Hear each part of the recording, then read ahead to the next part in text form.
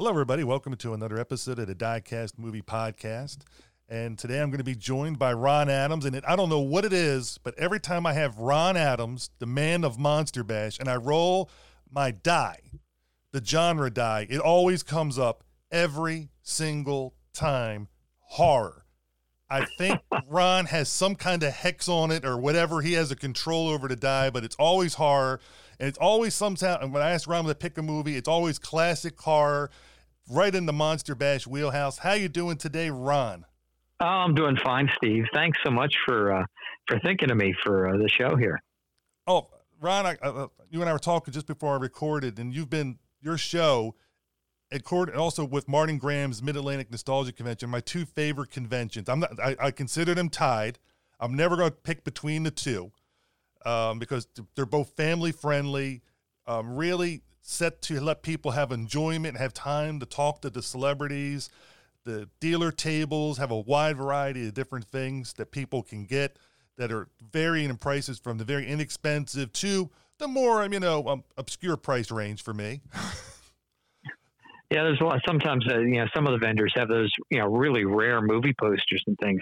And those, wow, they really go for big money these days.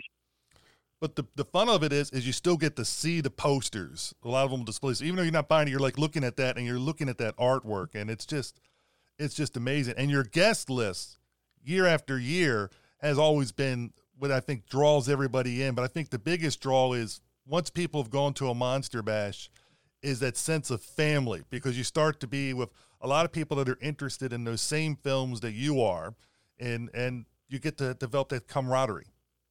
Well, it's a family reunion of people that, never were able to get together. When we were kids, we'd see maybe in Famous Monsters magazine pictures of other kids and say, well, I'm just like, there are other people out there like me, but, you were never able to, as a kid back in the 60s or 70s or even 80s, you weren't able to connect with them. But now with the internet and conventions and, Monster Bash and Martin Show, you can connect with all these people that grew up just like you. Oh, I know. And that's the fun part of it. You get there and there are some films that you hadn't seen in decades, and you go there and it's like Ron's playing it on his movie thing. It's like, oh, there it is. Like I remember a few years ago it was Day of the Triffids, and I hadn't seen it in a long time, and I had my son Ben with me and my daughter Michaela. It's like, we got to see Day of the Triffids. Why? Oh, trust me, I remember this is great. And you bring them with you, and they were both teenagers at the time, and they both enjoyed it. So it was great for them. It was their first time seeing it. So it's always nice to have that when you have that family connection with your real family besides your film type family, extended family, right? Yeah, and and it's great too to see younger people enjoying some of the classic movies. It's really great to see them get into it. Oh, I know. There's always this one family there. I think they have like 4 or 5 children, and they're always enjoying it. All the age ranges that they have, and they just love it. And I think as an adult like yourself, when you see them enjoying it, it brings back that love that you had when you were their age, seeing these things for the first time. Yep, and where else can you walk down the hallway, just pick anyone at random and talk about Dwight Fry or George Zucco or Lionel Atwill, and they know exactly who you're talking about. Very few places, because when I'm at work and I'm talking about people I'm going to be interviewing or whatever, I'll drop names and they'll be like, who? Where if I was to say the same names like Martine Beswick, or Christopher Neame or those kind of things, Veronica Carlson, to other people, they'll know. And I just want to take a moment. Veronica Carlson passed away not that long ago. When this episode come out, it'll be a couple of months later. And she was one of the queens of Monster Bash. And I just wanted to give you a moment. I've talked about her already in one of my episodes. But if you want to talk about Veronica, because she was just a special person. Yeah, Veronica, that was a shocker. I wasn't expecting that. She was at our October Bash this past year, and she's older and she's frail, but boy, she did not seem ill at all. And she did, her family did say that she just passed away in her sleep, So thankfully, she didn't spend a long period in a hospital. But it was still just shocking to all of us. She seemed so still vivacious, frail but vivacious when we saw her. And I always there's one word that sticks out to me when I think of Veronica. We had her at Monster Bash maybe I'm thinking 4 or 5 times. But the one word that I always think of is grace. And that's a quality that seems to have gone by the wayside. But she definitely was a woman of grace. And we'll miss her. She was a friend. She definitely was. And I want to thank you for having her there, because that gave me the opportunity to interview her, which possibly could have been her final interview. Was with me, because it was the night she was leaving Bash. And October 2021. Yeah. Yeah. And with her grandson joining us, it was just so special for her that he came to the Bash to see that experience, that how people treated her. And he joined in the interview, and it was just, I don't want to talk about too much, because I always get teary-eyed and start to. Yeah, he got to see Grandma as the movie star, not just Grandma. Yep, and that's what he says during the interview. He's like, "Oh, my nanny," to her it was his nanny or nanny, and now it's like, no, it's this big star, And speaking of stars, you have a lot of good stars showing up at this bash. I mean, yeah, the June bash is our next one, June of 2022, and yeah, there's some great ones. Yeah, speaking of Hammer actresses, we're so happy to have Caroline Munro back. She's going to be, she'll be there at bash.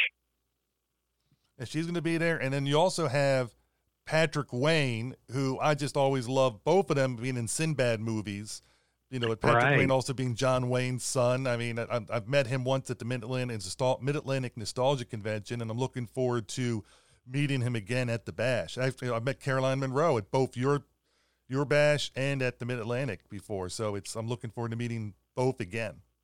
Yeah, they're they have that Sinbad tie, so we'll be doing a little Sinbad movie celebration at Monster Bash, and they're both. Caroline is just, we've had her many times in the past, and she's just a sweetheart, and people love to talk to her and see her. And Patrick Wayne we had once before, but he is great. What a great guy. Always, happy to talk to people, and he's, about it. And, you don't have to hesitate asking about his dad. He's always happy to talk about his dad as well as his own career. Oh, he is. And if I remember when I talked to him recently, the money he gets from photographs or autographs, he donates directly to the Cancer Foundation, that he's part of. So for people wondering why some celebrities charge money, some of them need the money. Some of them will donate it to other causes and to help other people out. Yep. Yeah, I know he does that. It's a great thing. But I got to say, for me, because it's the first time I'll be meeting him, the thing I'm most excited of, and I think anybody that's around my age is probably going to be the most excited, you have the Land of the Lost cast coming. Yeah, I saw them at a show, I believe it was in Delaware. I was doing it as a vendor, and I suddenly hear the theme song to Land of the Lost. It's them singing it with fans. They were so great with fans. And entertaining that I talked to Wesley Uri and Kathy Coleman and said, you guys got to come to Monster Bash. People will love seeing you. And they were more than happy to hop on board the Bash train. And Wesley brings the raft. If you're familiar with the show, the opening, they're on the raft going through rapids, going back in time. And they bring a raft. They bring life preservers people can put on, and they get in the raft with you for your photograph, and then they'll sign anything you want, and they'll have a sleeve stack with them too, one of the costumes from the show, which are the lizard people, if you're familiar with the show. So it's just going to be fun. They're fun, they're entertaining, and they will fit so well because it's just a happy, fun time to get an autograph at their tables. So yeah, it'll be great having Wesley and Kathy and a Sleestak as well at Monster Bash. It's like I said, I'm so excited to be seeing them, and I'm definitely going to get a picture of myself with them in the raft, because that, to me, it just brings me right back to when I was 8 to 10 years old, just enjoying that show and be like, I'm in the raft with them. Just watch out for the dinosaurs.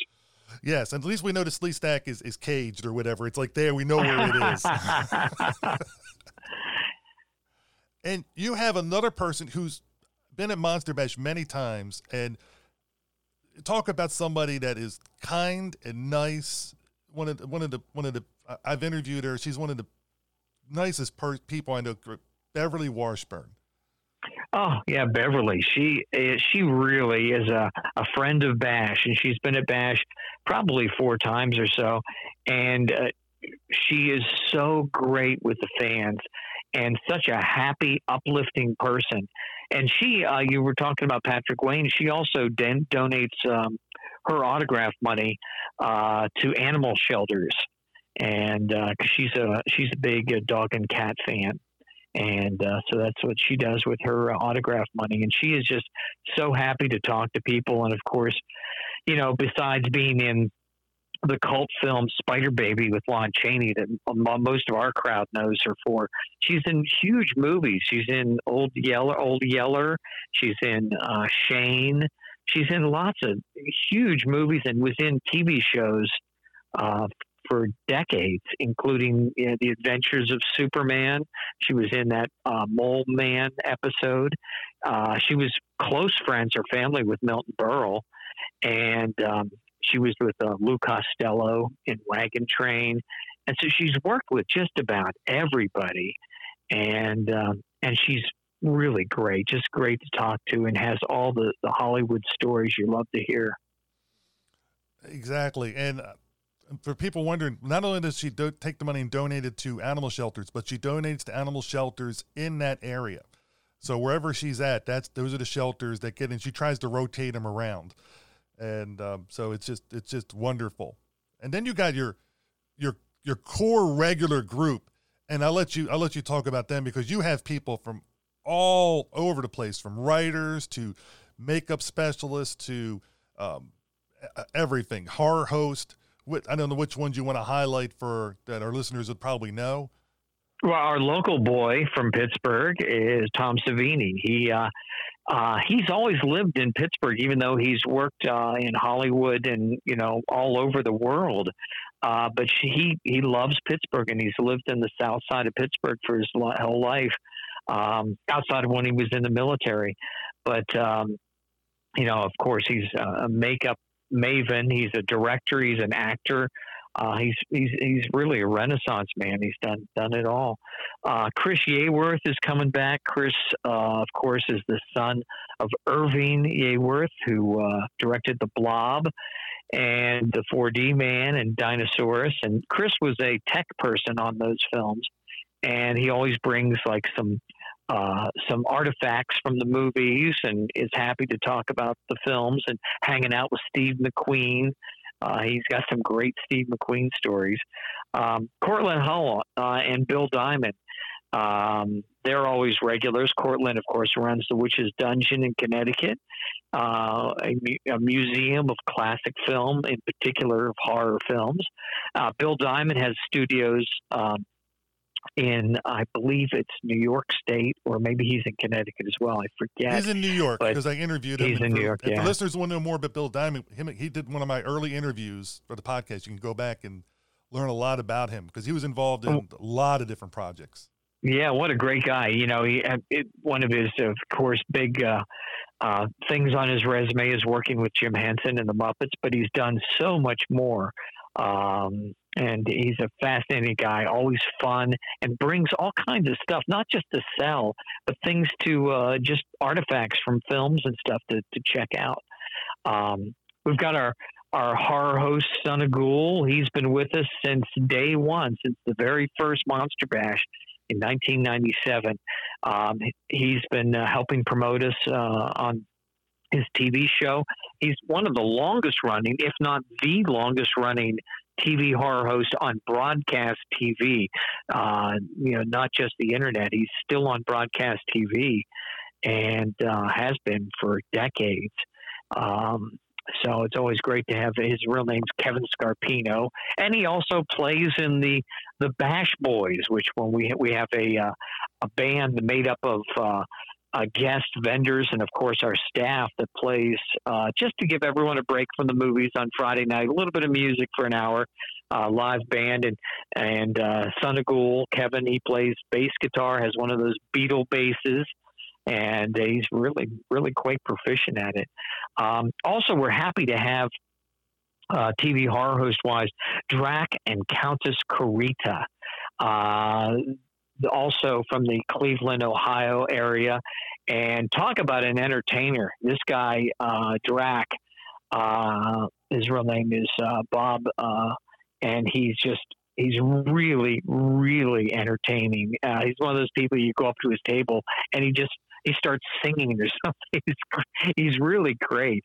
And not only is he a TV horror host, Steve, but he's quite a good artist. He just did the latest cover for Monster Bash magazine, Monster Bash magazine number 46. He nailed Karloff's likeness perfectly as the Frankenstein monster. And so he's a great artist too. And speaking of art, our figures, full size monster figures, are going to be back at Bash. They're 6-7 feet tall, and they're like right out of a wax museum. They're beautiful, and they really, really nail the likenesses of our favorite monsters.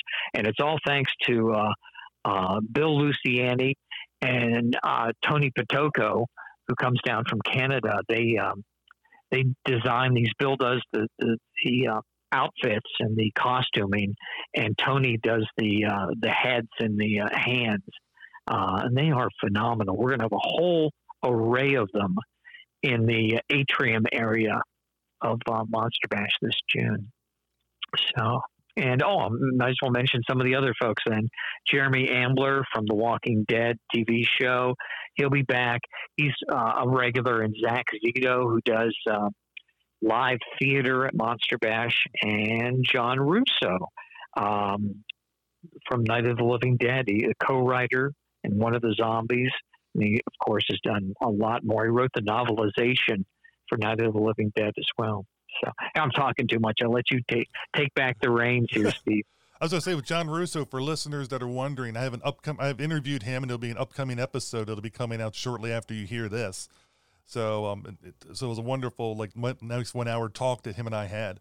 And he's got a great background, a lot more than you just suspect. Oh, he definitely does, and it's just, and for people who are wondering, when you go to the Bash, don't be bashful. Go up to the people and talk to them. John Russo and I've had nice long conversations at his table over the different bashes where we talk about different things. A lot of times it's movies, sometimes it's about life and other things like that. I mean, everybody's human. Everybody likes, to have conversation. Jeremy the same way. I've had a lot of good conversations with Jeremy. And so it's especially great when you have these regulars that are coming. Again, it's developed where you develop a little rapport and you're able to remember things that you talked about before with them and that kind of stuff. And you get to learn a little more about them. And they get to learn. And a lot of times I know from talking to different people that I've interviewed, what they love about it is, yes, the fans get to have that love from them, but they get the love back from the fans. And a lot of them really appreciate hearing your stories about how you came across their movies or their work or whatever. And they really appreciate that. So really take the time to talk to them, because they really want to hear from you too. That's why they come to Monster Bash. Hey, they're part of the family. Yeah, absolutely. But there's one thing you've left out when you talked all about the Bash. You said in June, but you never gave the dates. So people are going to be wondering, when in June, Ron? When in June? I haven't decided. No, I'm kidding. It's June 24th, 25th, and 26th. It's at the Marriott Pittsburgh North. We had a show there October 2019. Last year we were at the DoubleTree, but we're back at the Marriott, and they've remodeled. If you were at the October 2019 one, you might remember that there was a large atrium area. Well, that area is even larger now. They remodeled quite a bit. And so we have a lot of vendors in the atrium area, as well as a ballroom, and our movie room is bigger. And in fact, the movie room is even bigger than the one we had at the DoubleTree. So it's a really big movie room. There won't be, everyone should be able to get a seat on Saturday nights now. We usually, get so crowded on our big events on Saturday evening. And, it'll be at the Marriott Pittsburgh North, June 24th, 25th, 26th. You can see all the information online at www.monsterbash.us. That's monsterbash.us. And listeners that are riding in their car, I'll put that in the show notes. So if you go either to our Facebook site, you can click on it, have the link there, or on your podcast catcher, it'll be in the information about the episode. Because you got to come to Bash. I mean, it's a fun experience, and once you go once, it's almost like it's a drug in a sense, because you just want to go again. Yeah, it's Monster Bash is something. Everyone looks forward to going to Bash, and it is really just like it's a comfort zone. If you grew up loving monster movies and just the whole retro scene from the 50s, 60s, 70s, and 80s, you'll feel right at home. And everyone there is it's you can talk to anyone. It just seems like everyone is just one big giant family, and it's a great time. It is, and speaking of feeling right at home, I'm going to segue that right into our movie, House of Frankenstein, because yes, it's been a long time since I watched House of Frankenstein, and you picked it, and it was feeling like I was going back home to my childhood, watching it on TV when I was, somewhere in elementary school. I can't remember when, but I was probably into my teenage years on reruns and stuff like that. And so you picked the movie, and why did you pick House of Frankenstein, Ron? I have no idea. No, it's House of Frankenstein. I just thought, and I've told this to people before, if you've got young kids that aren't familiar with the classic monsters, there are two movies that really should be first viewings. They're not as serious as the original Frankenstein or Bride of Frankenstein. It's Abbott and Costello Meet Frankenstein is one, and it's a comedy. But as far as a monster movie, House of Frankenstein is a good starter for young people to get into the classic monsters.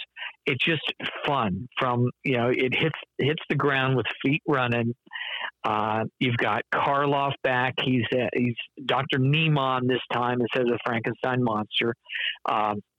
You got Dracula with John Carradine, and that's my only regret. I love this movie, but boy, Carradine, I love Carradine, but I would have loved to have seen Bela Lugosi as Dracula in this movie. I would have really topped things off. But it's a nonstop ride. You got Larry Talbot, played by Lon Chaney Jr. as the Wolfman, and it's just Anne Gwynn is the beautiful heroine of many Universal pictures. She was a stock player at Universal, and she is just great in it, and it just moves along. It starts with a Dracula segment. It kind of gets into a Wolfman segment, and then you got the monster. I can't fail to mention J. Carrol Naish is Daniel the Hunchback, he just puts in a terrific performance. And he's infatuated with the Gypsy Girl, which is played by Elena Verdugo, who is the secretary in Marcus Welby MD TV show. But she was at Monster Bash back in 99, I think. And she was very young at the time doing the Gypsy Girl in House of Frankenstein, but she's great. I think she was like 19 or something. She was young, and they told her just to do a gypsy dance. There was no choreographer. She just made it up, and she does a great job as the beautiful gypsy girl in House of Frankenstein. But the bottom line is House of Frankenstein is just a great starter movie for someone, like young kids. You want to get them into the monsters. It's a good one because it rocks. It doesn't. The action almost never ends, and it's got all the monsters. It's just fun. A lot of people have said Karloff walked through this performance. I don't think so. He might be maybe a bit over the top, but it's perfect for the role of Dr. Niemann. He's just a crazed mad doctor, which is epitomized but at the beginning when you see him in a jail cell and he's got all these chalk marks all over the walls, like just crazy science. And he talks about, putting a dog's brain in a human, and he's just crazy, and he does it really well. His Karloff's nuances and those little looks, and he's just great in House of Frankenstein. It's, I would say movies like maybe Frankenstein 1970 or some other, of the some 1940s films he might have walked through a bit, but not House of Frankenstein. I think he nails just what Universal needed for House of Frankenstein as being the mad doctor ringleader in the movie. Oh, exactly, because Boris Karloff and J. Carrol Naish is the storyline that carries throughout the movie. Because the other monsters, as you said, they're there for a while, because it's a 70-minute movie, ladies and gentlemen. So this thing moves, as Ron said. It's got to move because they're trying to cram a lot of stuff in.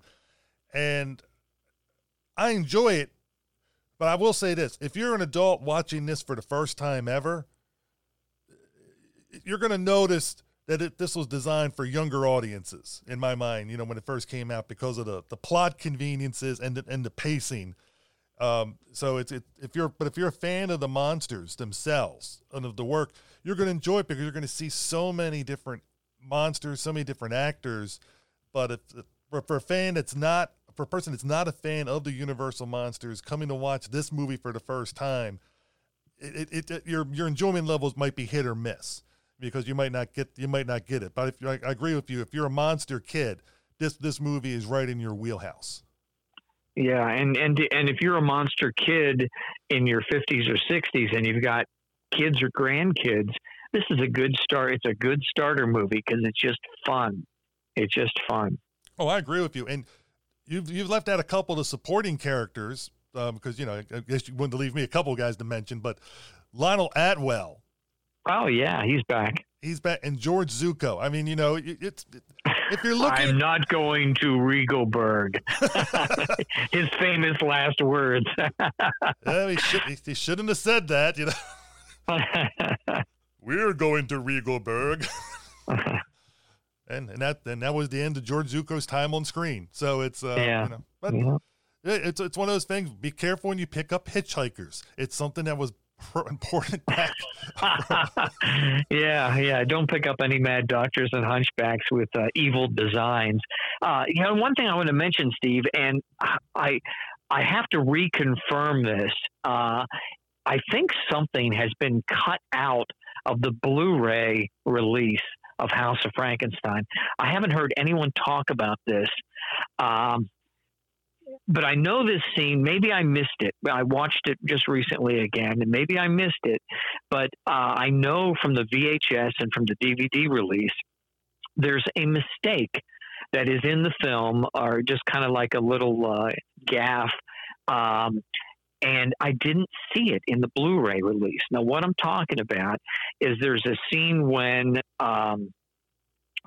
they're in the coach of the traveling House of Horrors, and it's the scene with Karloff and Daniel and the guys that he had kidnapped to swap brains. He's getting a revenge upon. Now, they're in the background. You see in the window of the coach, Lon Chaney Jr. After he's left the scene, to go drive the coach. He's actually just outside the window, and you can see him watching the scene. And I don't think that they thought he was on camera, because he's supposed to be driving the coach at that point, but he's actually just watching the scene of Karloff and the people that he's kidnapped to get revenge upon. And I did not see that in the Blu-ray. It is definitely in the DVD and the VHS releases. Maybe I missed it, but I'm kind of suspecting that someone at Universal realized that was a mistake and they might have cropped it out of there. I could be wrong. Maybe I missed it, but it is there, and it's neat to look for that, because you can see that Chaney is obviously out of character, just watching the scene through the window. Well, now, listeners, now you have homework. So if you have a VHS or DVD copy and the Blu-ray copy, look and see if it's there or not there, and let us know. You can email me at diecastmoviepodcast@gmail.com and say, hey, Steve, Ron, it was or wasn't there, and blah, blah, blah. Yeah, it is definitely there. You can see it in the VHS and the DVD, but I'm unsure if it made it to Blu-ray. I was looking for it and didn't see it when I was watching the Blu-ray. If you'd have told me about this ahead of time, I would have been looking for it, but I wasn't looking for it. So I can't really tell you if it was there or not. I did not notice it, but nor was I looking for it. Yeah, it's in the background, but you can distinctly see Lon watching the scene when, he wasn't supposed to obviously be in that scene. Well, Ron, now you know what you've done. You've made me have to go watch this movie again. Now looking for this scene, and that kind of stuff. So it's like, oh, darn. Twist my arm. Us crazy, classic monster geeks, I'm always looking for stuff. And I have to admit and fess up that it was pointed out to me originally by Monster Bash staffer Bob Pellegrino, because I hadn't noticed it until he pointed it out years ago to me when we were watching it on DVD one night. And so, just kind of a neat little thing that's like, wow, that shouldn't be there, but it's kind of cool. Yeah, sample. I don't have it on. I only have it on Blu-ray. So if it's been taken out, I'll never see it. Maybe one day when I'm at your table, and I know one of the things you like to do at your table is run movies on the screen. Maybe you'll put a DVD version in, and I could be like, wait a minute. Yeah, there it is. There it is. Yeah. Because, ladies and gentlemen, not only does Ron do the Monster Bash, he also does Creepy Classics. And if you're looking for the old classic Monster Kid movie type stuff, Ron's got it in his Creepy Classics website, and he ships quickly. Because I know that from experience. And definitely pay attention on Black Friday for the Black Friday sales. Yeah, just creepyclassics.com. Simple as that. And if you just Google Creepy Classics, I think I come up right away there. That could be good or bad, but Yeah. But one of the things I thought was interesting about this film was its production, because it was originally going to be a little bit different. It was going to be Chamber of Horror, and it was going to have more monsters in it, if that was even possible. I'm curious about this original script, because it was supposed to have the Mummy and a whole bunch of other stuff in it too. Yeah, I think the Mummy and the Mad Ghoul, I think, believe it or not, that obscure one shot from Universal. I think they were going to have the Mad Ghoul in the film as well. And that the other title, it's eluding me right now. It'll come to me as soon as we probably get off of this interview. It was Devil's something. I forget now exactly, but the Devil's Brood. Devil's Brood. Brood. The Devil's Brood. That's it. You got it, Steve. Devil's Brood was the working title. And yeah, they I think it's kind of odd that they had the Mad Ghoul in there. What a strange one to throw in there. But yeah, they would have had to make it a little bit longer, because all those monsters, they have to have a little bit of storyline to each one. And even the Invisible Man. I mean, it was just basically like, let's throw everything in and the kitchen sink. Yeah. And the electrodes too. Yeah, I just couldn't. Part of me wants to see it, and the other part of me is like, I can't imagine in 70 minutes. It's just like, except for some of them being very, very background characters, because like you said, there's only, even in a 2-hour movie, you only have so much story time. In a 70-minute movie, you have such a small amount of screen time to try to develop the amount of monsters and characters that they had. What was a daunting task, and I think that's to this film's positive and negative, because it has a lot of different things in it, and I think in some ways, because of the limited screen time that they had, the movie amount of film, it actually sometimes works against it, because you almost have too much, and part of me wishes there would be a little less monsters and they could develop the characters and the storylines and really flesh out that movie. But that's looking at it as in adult eyes, like I was talking earlier. This could have been 2 or 3 different movies. It could have been a trilogy. Yeah, but it is what it is, and it's a rockin' film, and I enjoy it a lot. And of course, Chaney Jr. is always great as Larry Talbot. And another little thing to watch for, mistake, is there's a scene where Chaney is turning into the Wolfman, and he's looking into a mirror. And if you watch, you see the transformation on his face. It goes, you can see the Jack Pierce makeup applied, and he transforms into the Wolfman. But again, I think Earl Kenton, the director, didn't realize it was in the shot. His hands don't change. His hands are just normal. They're just human hands. And then when it cuts and you see him crash through a door, he's got the furry hands on. But when he first transforms into the Wolfman, you can see his hands down below, and they don't change. Oh, now I got 2 things to look for. You're adding more and more homework for everybody when they go to watch this again. That's fun. It's from watching it so many times. Just it's like I'm just geeked out on the classic Universals. I don't think anybody would have figured it out from hearing you gush about it so far. But even if you're not a Universal Monster fan, listeners, if you're just a fan of actors, now we're in a lot of different movies and did a lot of different character actors. This movie ticks all the boxes, because you have, like we said earlier with the list, a who's who. And I really enjoyed, as you said earlier, John Carroll Nash's Daniel, because it reminds me of the part where you have the tragic figure. I think his character gets the most development, storyline, the biggest arc. Yeah. And he really does a good job. Yeah, I'd say, you really feel sorry for him. You really do. So. But for listeners wondering, basically, he wants to be loved. He saves the gypsy girl and is falling in love with her. She is at first repulsed by him, but accepting him as a friend. He's friend zoned by her. He wants to be more than in the friend zone. And then, of course, Lon Chaney Jr. comes into play as Lawrence Talbot, and she's just like, well, look at him. And and poor Daniel's trying to compete with Lawrence Talbot, and he doesn't end up winning that in the end. So, yeah, but it's fun movie. I enjoy it quite a bit. What were one of your favorite scenes in the movie? I know there's a lot of them. Just which one you want to highlight? Oh my gosh, yeah, it's just like one after another.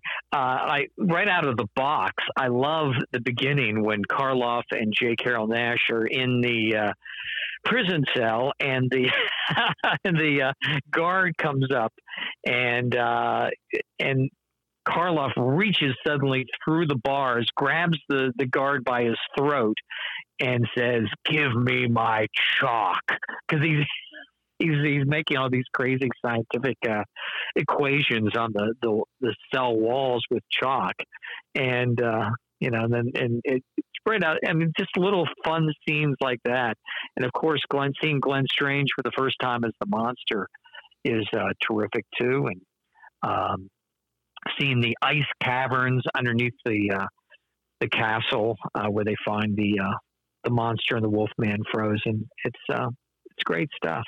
There's so many. The whole movie is a great scene to me. And from what I understand from the production, a lot of the sets were used in other films, you know, and that they picked from. So, like, they used sets from Green Hell, Pittsburgh, Gung Ho, Tower of London, and they were all put together because they're going from so many different places. They were able to utilize these different sets from, you know, and really make it fit. I really enjoyed it. It was one of the things, when they say if you can have a prop, I think it's one of Derek's questions on Monster Kid Radio. If you can have any prop, I would love to have that Chamber of Horrors carriage, because that thing is a lot bigger on the inside than it is on the out. I mean, that looks like a great place to have. You imagine having that in your backyard, and it's like, tonight we're going to go sleep in the Chamber of Horrors wagon. That would be great. Yeah. That'd be terrific. And especially if you have horses and you can actually take it out there and just, you know, really go around the town, and people would be like, oh, yeah, come on, come one, come all. Well, if anyone replicates it, I'd love to see it out front of the hotel at Monster Bash. There you go. You know, that would be fun, especially if they not only had the exterior, but also had some interior, so people can go in and pay to get their, you know, their picture taken or whatever, just to go in and get their picture taken on the inside. That would be cool. On some of the bashes, Cortland Hull had brought a coffin with the skeleton and the stake in the skeleton, and it looked right like it was right out of House of Frankenstein, Chamber of Horrors, Dracula casket with the skeleton and the stake, and that was cool to see. And you know, Dr. Neiman is mad and crazy and totally lunatic, because he pulls the stake out of Dracula, and he pulls it out, I think, in a moment of fit, like he went to hit somebody with it. And then he looks at it and realizes Dracula's reforming, coming back, and he's like, I can work with this. I mean, it's just like... Oops. Oh, well, let's see what we can do here. And he turns it and makes it work for him. I mean, Dracula's like, you will put down that. And Boris Karloff's, you know, Dr. Newman's mind is so strong. He's like, no, you're going to work for me. Yeah. It's he turns the tables on Drac and then dumps his casket out, you know, into the sunlight. Oh, I know. It's like, wait a minute, they're not chasing us. They're chasing Dracula. Dump the casket. He's, you know, we can go on without him. And that was, you know, much to John Carradine's Count Dracula's, you know, sadness, is that, oh no, it was just like they did, you know, they did not honor their end of the contract. Well, when you're dealing with people that are crazy or evil, they don't usually always honor their end of the deal. Nope, Dr. Neiman was not to be trusted. Poor Larry Talbot thought he was going to be cured, and he kept putting him off, and because he wanted to revive the monster. And it's great stuff. And Daniel was promised a brand new body, and he was writing checks that he had no intention in cashing. Right, exactly.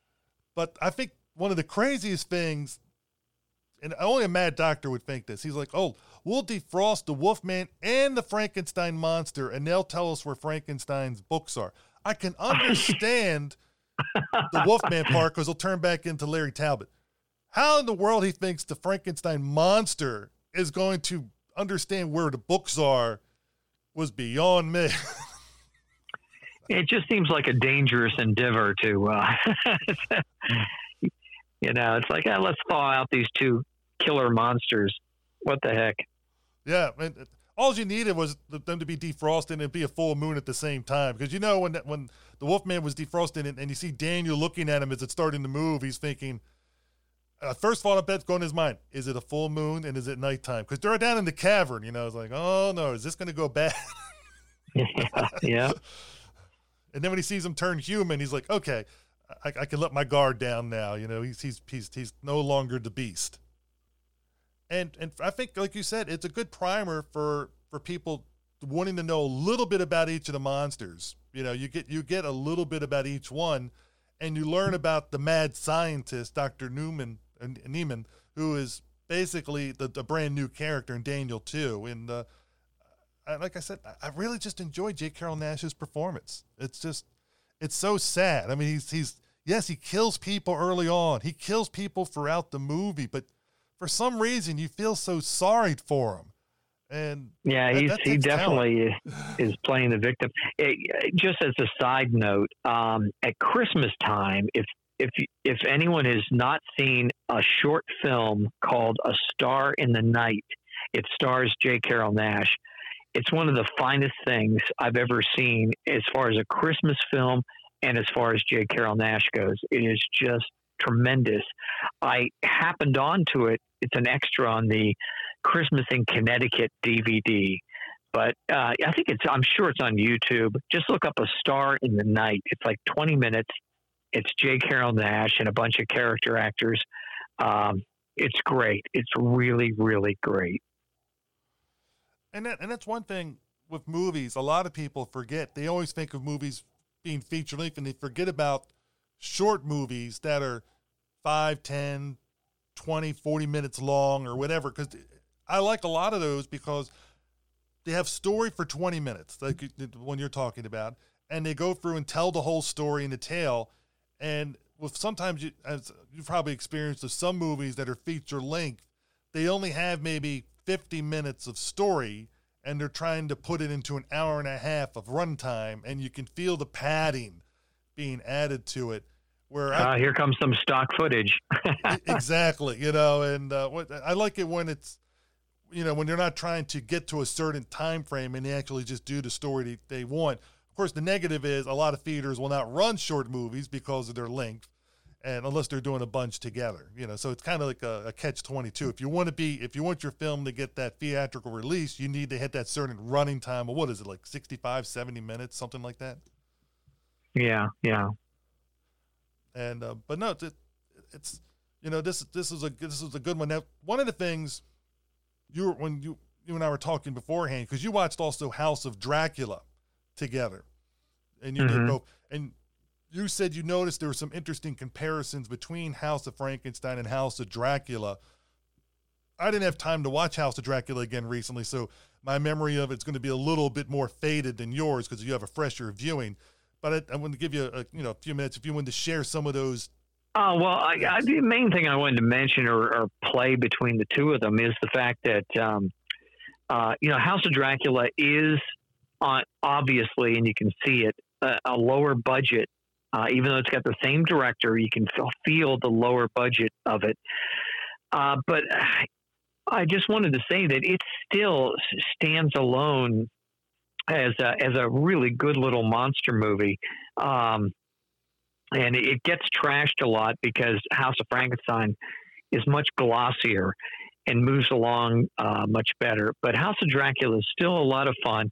And I kind of analogize House of Frankenstein and House of Dracula like King Kong and Son of Kong. Everyone kind of dismisses Son of Kong because King Kong is so great. But if you can pretend or step aside and pretend that Kong never existed, just Son of Kong is a great little movie. It's so overshadowed by King Kong. And I see that also with House of Frankenstein, House of Dracula, that House of Dracula is overshadowed by the movement of the film and the gloss of the film of House of Frankenstein. But House of Dracula on its own is still a great movie. And you get to see Larry Talbot cured of being a werewolf. Of course, that doesn't stick, as we know from Abbott and Costello Meet Frankenstein. But he seems happy at the end of the film. And sorry for the spoiler, but it's a fun movie as well. And you get to see Glenn Strange as the monster again, and Carradine somehow has returned from the dead again as Dracula. Even though he was disintegrated in the sunlight from House of Frankenstein. But, back then, movies played in the theater, and then the studios thought that was it. It played in the theaters. They never suspected that years later, we'd be able to watch these. They'd be re-released first to theaters, then on TV, and then being able to be watched and compared side by side on home video formats. Back then it was like, okay, it's been 2 years since a Mummy movie. No one's going to really remember what happened. So it doesn't matter if the continuity is there. So I don't know how I got off on that side tangent there, but House of Dracula is a great film on its own. It's definitely not at the level of House of Frankenstein, but it's a fun monster rally as well. And that's what I think for listeners that have never seen the monster rallies, they're very enjoyable, and you get bang for your buck. I mean, because really, when you're putting down your dime to go see the movie back in the day, or nickel, I don't know what it was back in the 1940s, but it was a lot less expensive than it is nowadays. But it's all relative to time frame. You got the Frankenstein monster. You did get the Wolfman. You did get Dracula. You did get a Hunchback. You did get a Mad Doctor. So you got exactly what it's telling you you're going to get there, and they were in there for significant parts of the film. So you were getting bang for your buck. So if you wanted to have that particular monster featured, you were getting them featured in the movie. Maybe not, if you're like a fan of just one of the monsters, maybe not for as long as you wanted, but if you're a fan of all the monsters, you got a good taste of all of them to satisfy you until the next movie would come out. Especially, as you said, there was no TV back then that you were watching these on. There was nothing, it was either you saw it at the theater when it came out, and then you'd have to wait who knows how long if there would be another one. So it was a chance to wet that whistle to get to see everybody together. Yep, good stuff. The old monster rallies, love that stuff. It's wonderful, and I just enjoy them. And well, like I said, one of the things I enjoy also is going to Monster Bash and celebrating movies like this with other people, and it's just get a chance to enjoy it and really have fun with the bash. And again, it's June 24th to the 26th. This is the year 2022 for people that might be listening to us after that time frame. And of course, we'll have you again on another episode when it gets closer to the October bash. And you can talk about different things that are coming up in that. And who knows what movie Ron will pick then. Maybe it will be House of Dracula. Maybe we'll do both and give House of Dracula its full attention that it deserves. Sure. Sounds good to me. Well, thank you for being on the show, Ron. Anything else you want to say that's coming up or anything? No, people can always just see what's going on with us at creepyclassics.com or monsterbash.us. And I appreciate all your support, Steve. Really appreciate it. Oh, you're welcome. And it's like I let listeners know, it's as I said in the beginning, yours and Martin's shows are, to me, I just enjoy going to them. I feel like part of the family with you guys, and it's just your staff is always so nice and kind, and I've become friends with a lot of the different people that work for you. I shouldn't say work for you, but volunteer for you, because nobody's making any money doing that. They're doing it for the goodness of their heart, and it's a great time because you make new friends, and then I get to see a lot of the staff that comes help and support you when you do your table at Martin's show, and it's great to have those conversations and that fun. Yeah, we're all just family. Yeah. All right, but thank you for joining me, Ron, and listeners, stay tuned for the next episode. It'll be coming up. I'll be giving you that information in a little bit. Thank you, Steve. Thank you, Ron. Hello, everybody. I hope everybody enjoyed that talk with Ron Adams about Monster Bash and House of Frankenstein that I did. I know I enjoyed it, and I'm looking forward to going to Monster Bash this year again, and hopefully I'll be able to see some of you guys there. Also want to remind everybody that our next episode is episode 100. So if you want to, send us an email at diecastmoviepodcast@gmail.com and let us know what's been your favorite episode so far, and any other thoughts you have about the show. That'd be great to hear. And I want to let everybody know that we're going to be playing the promo for Kevin Slick, who I've met at Monster Bash again.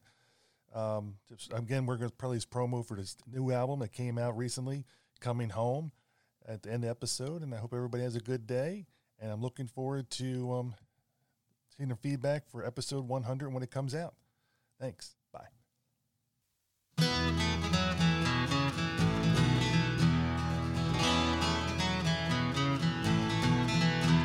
Hi, this is Kevin Slick, and you're listening to music from my album Coming Home. If you like acoustic roots folk music, I think you might enjoy this new album.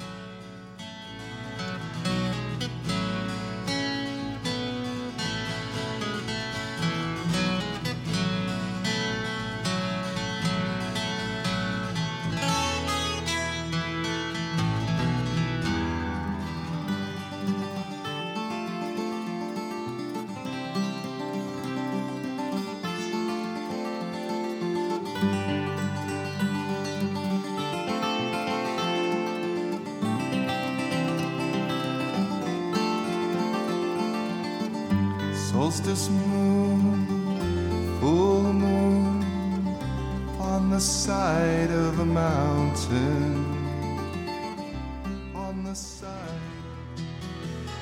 Life is a dream we hold together. Love is the rhythm of our living dance. Hope is the word that leads to tomorrow. Tomorrow is the song and love is the dance. When you coming home, child? When you coming home? When you coming home, child? When you coming home? I have watched you in your travels where you search for gold. When you coming home, child? When you coming home? The album is available on all the streaming platforms like Spotify and Tidal and other such ones. You can also download copies from Bandcamp or Apple Music and sources like that. And if you'd like to buy a physical copy, check out the store at kevinslick.com. Hope to see you sometime soon.